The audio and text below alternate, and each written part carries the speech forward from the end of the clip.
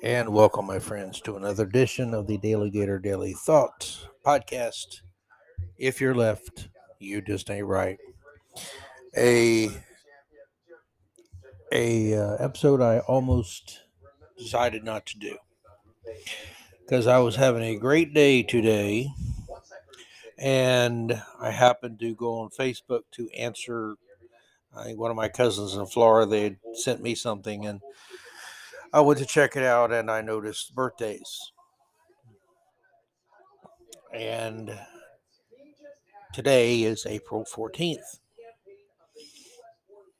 Why the hell is April 14th special?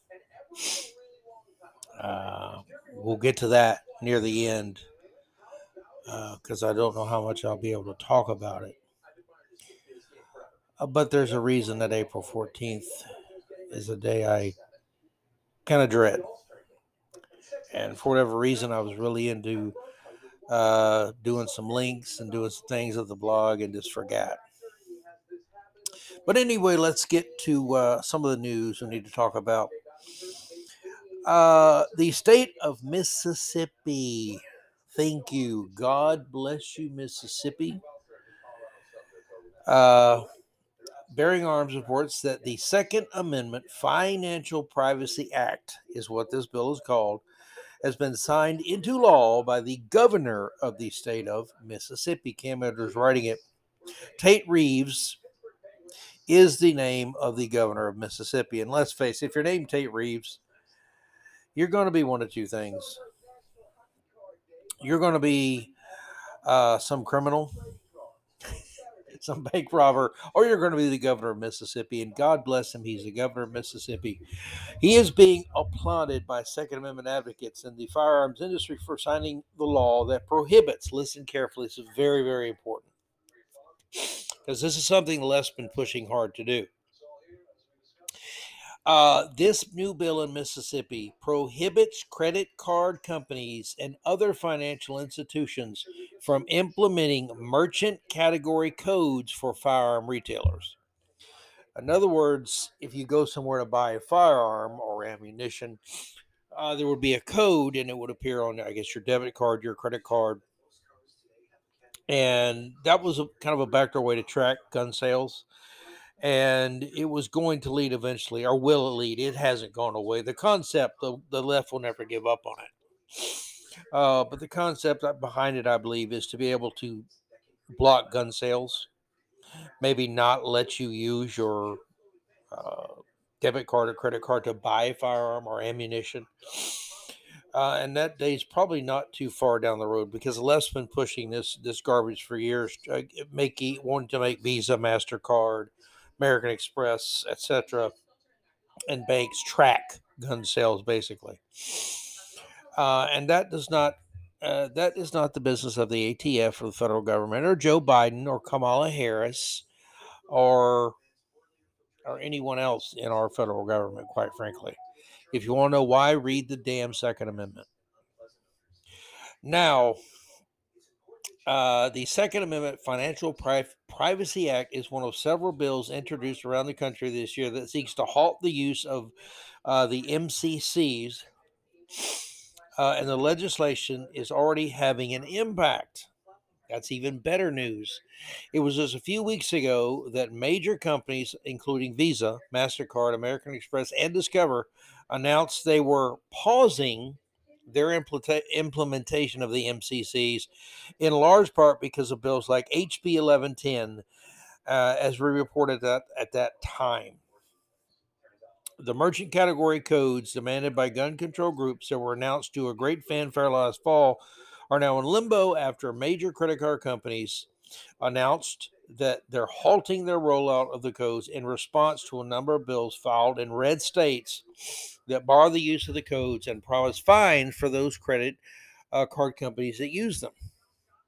The companies have never really been on board with the category code since the far left amalgamated bank and gun control activists began lobbying for the international standardization. Actually, it's the International Standardization Organization, the ISO. So basically, these thugs, anti gun thugs, communists, wanted to mind the business of sovereign American citizens and tread on their liberties. Do I have to say? Do I have to call them a bad name? I'm not going to. But you can imagine what I might say about such vermin. The anti-gunners claim the code will help. Listen to this. They say it will help prevent mass shootings. Somehow, if the government knows if I go out and buy a new pistol or a pump action shotgun, somehow if I buy some ammunition for multiple weapons I own or a new one I'm getting, whatever, if I'm going to go to the range and need some range ammo, somehow me paying with a MasterCard or Visa, debit card, credit card, whatever, that needs to be seen by the government, apparently. No, and hell no. Uh, Now, the anti gunners, they say the code will help prevent mass shootings by requiring the companies to flag, quote, suspicious transactions. What is suspicious about a person going to? I used to do this all the time. I would go to the range about every Saturday.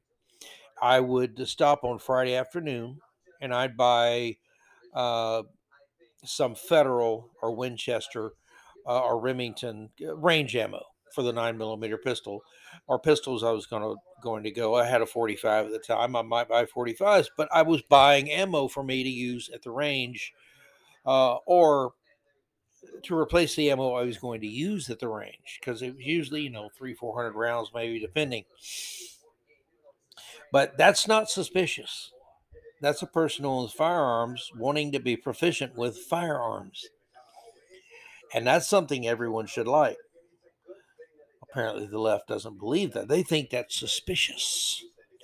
But both Visa and MasterCard executives have said the codes don't identify specific purchases. Sure. Yeah, sure. Sure, they don't. And Selma Hayek's going to knock on my door any moment wearing nothing but a smile. Sure. And the responsibility to flag any transaction deemed suspicious is more about reducing banking fraud than other financial crimes. Again, what would ring up as suspicious? Someone using a credit card or debit card they usually use to buy ammo or buy groceries. What else? Maybe fattening foods are next. Who knows? At the very least, the legislation both companies reference in today's decision may have given the companies an easy out for a scheme they never were really on board with in the first place. This was government trying to pressure big companies into violating and stamping on your rights. So, a very, very, very, very good piece of news. The National Shooting Sports Foundation, they're among the people who are cheering Mississippi's move. Their senior vice president and general counsel, Lawrence Keene, called it a tremendous victory for the firearm industry and for those law abiding Mississippi gun owners who lawfully exercise their Second Amendment rights. And the next state that's going to do it, very likelihood, would be the state of Florida, land of my birth, home of my beloved Gators. And yes, you damn well know they have a governor who will sign it. Uh, Good stuff, my friends. Good news. Go to Bearing Arms. Cam Edwards wrote the piece. Second Amendment Financial Privacy Act signed into law by Mississippi governor is the title of the post. Go read, learn. It's wonderful. It really is. Here's a story for you, also from Bearing Arms, also from Cam Edwards. Man, he's working hard for me today. You are the man, Cam. You are the man. Authorities in Houston, Texas say a gang of armed robbers targeted a Valero gas station and convenience store on the city's southeast side late Thursday night, but were stopped by a ferry, several ferries, a venomous snake, pack of coyotes, pack of wolves, a charging rhinoceros. What do you think stopped this gang of little bastard thugs? So that was insensitive. Disaffected youths. Um, they, well, they were stopped from committing crimes not by a charging rhino, Although that would have probably done it too, and that would have made a funny video. Go ahead, shoot the rhino with your little 9mm. See how that works out for you. Uh, no. What stopped them was an armed citizen who had a firearm. Hence, he was an armed citizen. And the bullets of his gun came out very hot, very fast, and hit some of these thugs. Police responded to the store shortly before 9 p.m., where witnesses told them that a car with 5 individuals had pulled into the station. 4 of the men got out of the vehicle and entered the store, with the 5th man remaining behind the wheel. Once inside, the 4 pulled out guns, demanded customers and employees hand over their cash. And that is when one customer drew their gun and fired. 3 of the would-be robbers were hit by the armed citizen shots. Marksmanship matters, baby. Marksmanship matters. It's not known at this point who fired the shot that injured the bystander, but thankfully they're expected to be okay. That's good news. The local media in Houston, of course, because they're the media, they're downplaying the armed citizen aspect of the story to the point of absurdity. Here are a few of the headlines about the incident. Now, remember, the guy, a person, it doesn't identify their gender, so it could be one of 88 genders, I think. But the person who fired on these thugs stopped what they were doing. Okay. Here's one headline: 4 hospitalized after shots fired at Southeast Houston gas station. No mention of an armed citizen. No mention of an armed good guy with a gun. Here's another one: at least 4 shot during attempted robbery at Southeast Houston gas station, police say. And another one: 5 injured in robbery shootout at Southeast Houston gas station. Now, they all mentioned the gas station in Southeast Houston, and people were shot, but not one little mention of an armed good guy. You know, the good guy with a gun that never, ever happens. One of the few media outlets to acknowledge the armed citizen in its headline was the Houston Chronicle. Although the paper makes it sound like the armed customer just started banging away at everyone inside the store by proclaiming 4 injured when customer pulls gun during our attempted robbery in Southeast Houston. See, the Houston Chronicle couldn't even give any credit. They couldn't do it. No, I can't make any way make guns sounds good. Guns bad. Bad guns, guns bad. Guns bad. Ugh. Rock, drop on foot. Foot hurt. Ugh, say ugh, ow. That's the mentality of the knuckle draggers in our media. And I know they're knuckle draggers because they are overwhelmingly leftist, and leftists are indeed knuckle draggers. Yes, communist of all races, religions, and let's face it, do communists even have a religion other than Stalinism, Leninism, Trotskyism, Maoism, all the rest of the isms? Even the paper's lead fails to acknowledge that 3 of the 4 people who were shot inside the gas station had pulled guns of their own and were robbing the place. And it's very likely that a lot of times these robberies, they get what they want and they leave. A lot of times they don't without killing people because witnesses. So who knows? Who knows how many lives were saved here? It's not until the next paragraph that the Chronicle acknowledged that 3 of those who were wounded will be facing charges thanks to their attempted robbery, or that police haven't said if the bystander was shot by the robbers or the citizen. Those just getting headlines or giving the story a quick once over may very well be left with the idea that the armed citizen just randomly shot 4 people while trying to prevent the armed robbery, which absolutely is not the case. But that's a narrative the media would like to create. Oh yeah, he had a gun. He's a good guy. Shot everybody in the store. Shot this old lady twice. But there wasn't an old lady in the store at the time. Oh, it was an AR-15 pistol, and she disintegrated when the bullet hit her. That's what happened. I swear, I'm a Houston Chronicle reporter, and I know there is no such thing as a good guy with a gun. Screw the media. Screw the media. La la la. Now, one media outlet did do a good job. KTRK TV, which is the ABC affiliate in Houston, This is their report. A shopper at a Southeast Houston convenience store opened fire when four masked robbers stormed inside, sending three suspects to the hospital. Houston police said at least one of the robbery suspects was armed. Houston PD officers were called to a Circle K convenience store at a Valero gas station located at 8040 South Loop East at 7:55 p.m. Thursday. You know what they say, nothing good happens at 8040 South Loop East at 7:55 at night. Okay, kids. That's when an armed, according to Assistant Chief Ernest Garcia, four suspects in masks entered the store and started robbing customers at gunpoint. That's when an armed customer pulled out their weapon and shot at the suspects and hit and hit three of them apparently. One bystander was also hurt, though it was unclear if he was shot by one of the suspects or the customer, HPD said. So they get the story right. They actually reported the story. They care a little about journalism. Good for you. God bless you. But good news, my friends, when bad guys catch hot lead, it makes me happy. Now, some more gun stuff. I'm almost embarrassed to say Cam Edwards bearing arms again. I didn't do this on purpose. It just happened that the stories that, caught my eye. Pardon me. Caught my eye were all from Cam Edwards' ex bearing arms.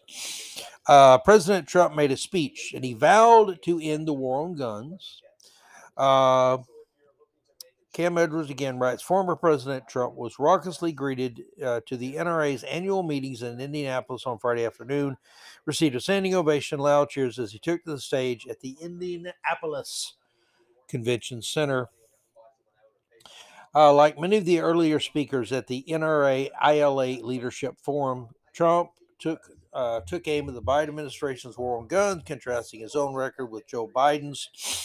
Nearly nonstop calls for a ban on assault weapons, Trump declared himself to be the most pro-gun, pro-Second Amendment president to occupy the White House and vowed to continue to champion the right to keep and bear arms if he's reelected next year. I will say this, Mr. President. I think George Washington and James Madison, father of the Second Amendment, father of the whole Constitution, Thomas Jefferson, I think they probably would, pardon the pun, but trump you on being pro-gun. But again, Trump was very pro-gun. That was one of the reasons a lot of people worried about him, but he made a good speech, and good for him. Good for him. Now, animal magnetism. I wanted to hit this one because animal, how he identifies on his blog is from bearcreek.com. Excellent writer, very, very good writer. But he wanted to let us know that he is going to fix Social Security. I'm not being sarcastic.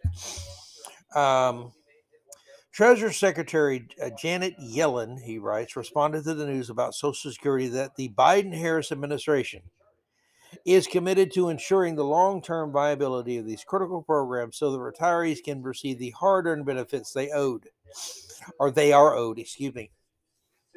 Well, you know, if team mumbles and stumbles, Biden and Harris, has she been to the damn border yet? Has she even been to a Taco Bell? No? I don't know. Is she still giggling and cackling and acting like she's an incoherent idiot? Probably. But anyway, in his latest budget proposal, Biden offered. Now remember, he and Kamala, they gonna fix Social Security. Don't y'all worry none. They gonna get on it and fix it. They gonna get after it like a possum after a tick.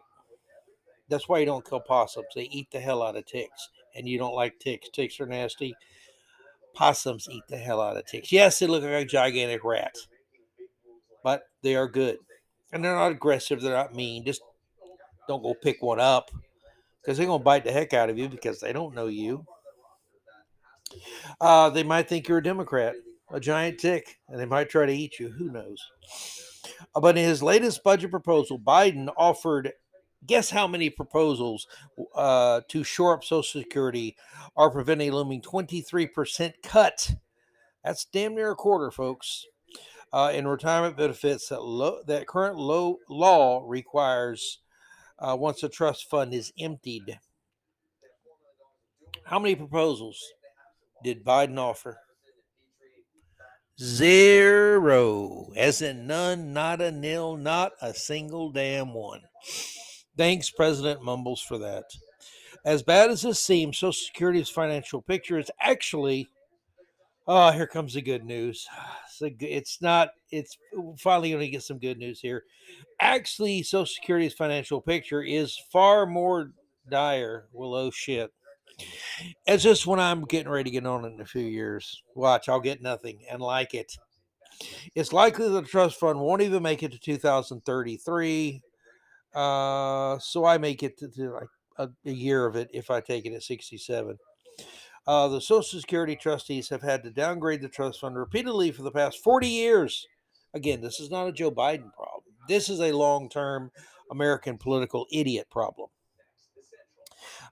When their economic and demographic assumptions turn out to be too optimistic. Back in 1983, for example, the trustees promised that the trust fund would remain solvent through 2058. By 2003, they were saying it would only be solvent until 2044. And now they're saying it might be 2033. So maybe you shouldn't count on next month's check. I don't know. Given the way these people lie. Why is this the way it is, though? Animal asked this question. Well, he's got two words for you. You want to know what they are? They are Ponzi scheme. That's right. The entire rotten process, he writes, was a Ponzi scheme in the first place. In 1960, there were over 5 workers for every person receiving Social Security. So that works out. All these 5 people are working. Okay, maybe the math works. Now, though, there are no longer 5 people. There are 2. The whole thing is coming apart and will continue to come apart no matter what the imperial city does because of Stein's law. What can't continue won't. But wait, there's more. I was afraid he was going to say that. A Heritage Foundation analysis found that based on current contribution rates, workers born in 1995 will end up paying an average of $404,337 into Social Security. But what will they get back when they retire if they live to be 80? They'll receive $227,513 in pension benefits. That's nearly half of what they put in. They'll get a little over half.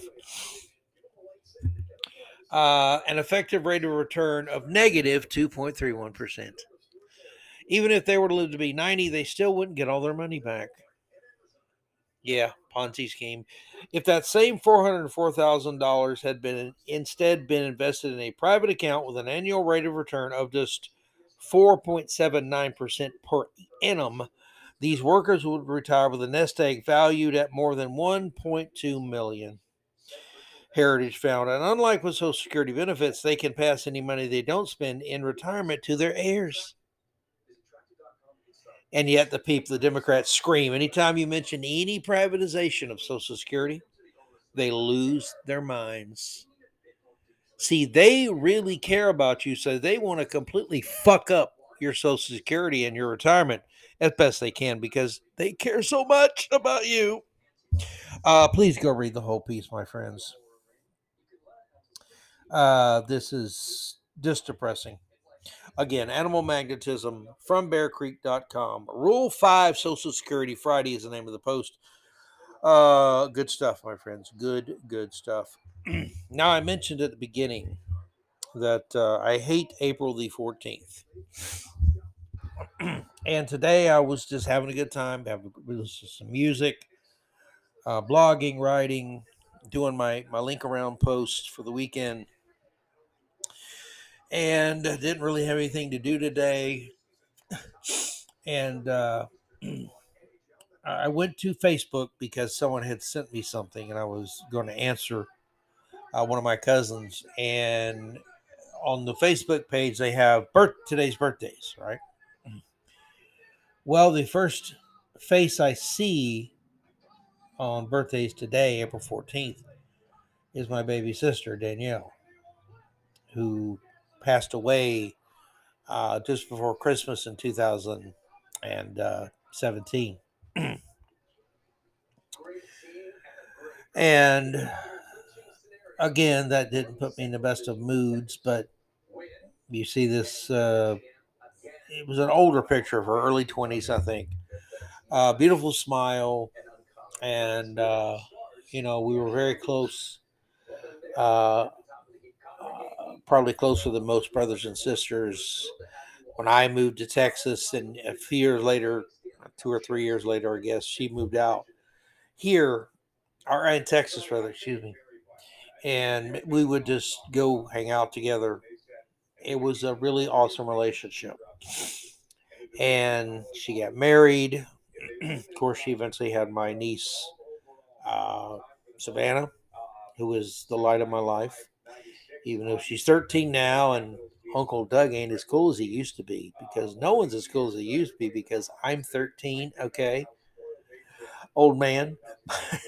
But eventually she would give birth about a year after Savannah to my nephew, Logan Alexander, who passed away from SIDS. And I hung out. I did so many things with my sister and my niece. But over time, my sister, for whatever reason, she developed depression, anxiety, and unfortunately went to a doctor that loved prescribing pills, I believe, more than he loved doing anything else. That developed into some problems of dependency for her, of mood swings, of again all kind of things. She had diabetes, and I cannot think of April 14th without remembering this wonderful person who was the perfect little sister, my best friend for years, who gave me this incredible gift of a niece who I've been as much of a father to, grandfather, whatever, as possible. And I can't help but go through watching my little baby sister fall apart, become an addict. Uh, you could never get her to get the help she needed. She did check herself into a facility, but it was a check-in that you could check out when she wanted to, and she only stayed 3 days. And the problems kept getting worse, and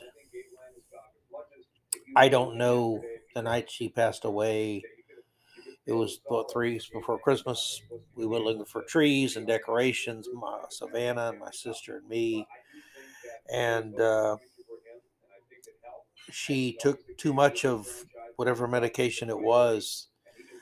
I looked at her maybe 7 o'clock at night, and I was like, are you okay? She had diabetes. She would not check her sugar, would not monitor, would not take care. Um, so I assumed her sugar was low. I grabbed her husband. He took her sugar. It was really high. He gave her some insulin as prescribed. And so we made sure of that. And she went back in the room, was watching TV. Right before I went to bed, I had to go to bed fairly early because I got up so early to go to work. I went back in to check, and I said, "You doing okay? You feeling better?" She said, "Yeah, yeah." I said, "Well, that's good." Because I kind of bit her head off when when I learned she hadn't checked her sugars. I was like, "When will you grow up and check your sugars?" And I kind of lit into her a little bit. And so I went to bed. An hour later, maybe, someone's pounding on my door. It was her husband, and telling me they had called the paramedics for my sister, Danielle, and she was gone. And that's why I hate April 14th, because that was. And again, I'll never have, I guess, another April 14th that I fully enjoy the day. And I'll never have another December 4th that I fully enjoy the day. There's so many things I wish I'd have handled differently that night. If I had any suspicion that she was anywhere near having taken too much of some medication, then I could have called 911. None of us suspected anything. She'd gotten a little too much of this or a little of that before, and that's what everyone thought it was. And in this case, we thought it was her sugar because her reading was high. And once she got her insulin, she appeared to start getting a little better. And I'll never understand. In so many ways, she threw her life away. And God, I miss her. Really do. If you love somebody, tell them. If you really love somebody, talk to them. Do all you can for them. Understand you can't do everything for them. And regret is tough when you don't know what the hell you could have done differently. But that's why April 14th sucks for me. But I went ahead and did this podcast anyway. Maybe the right person, the right situation, maybe someone will hear this and maybe someone will get help.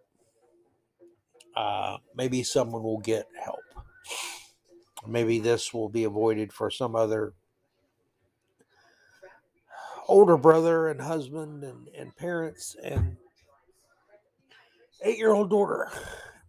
Maybe they won't have to go through it, I got to go, folks. Thank you very much for listening. No sign off today. Just do your best for your loved ones, will you? God bless y'all. We'll talk to you tomorrow. It'll be a better day because it won't be April freaking 14th.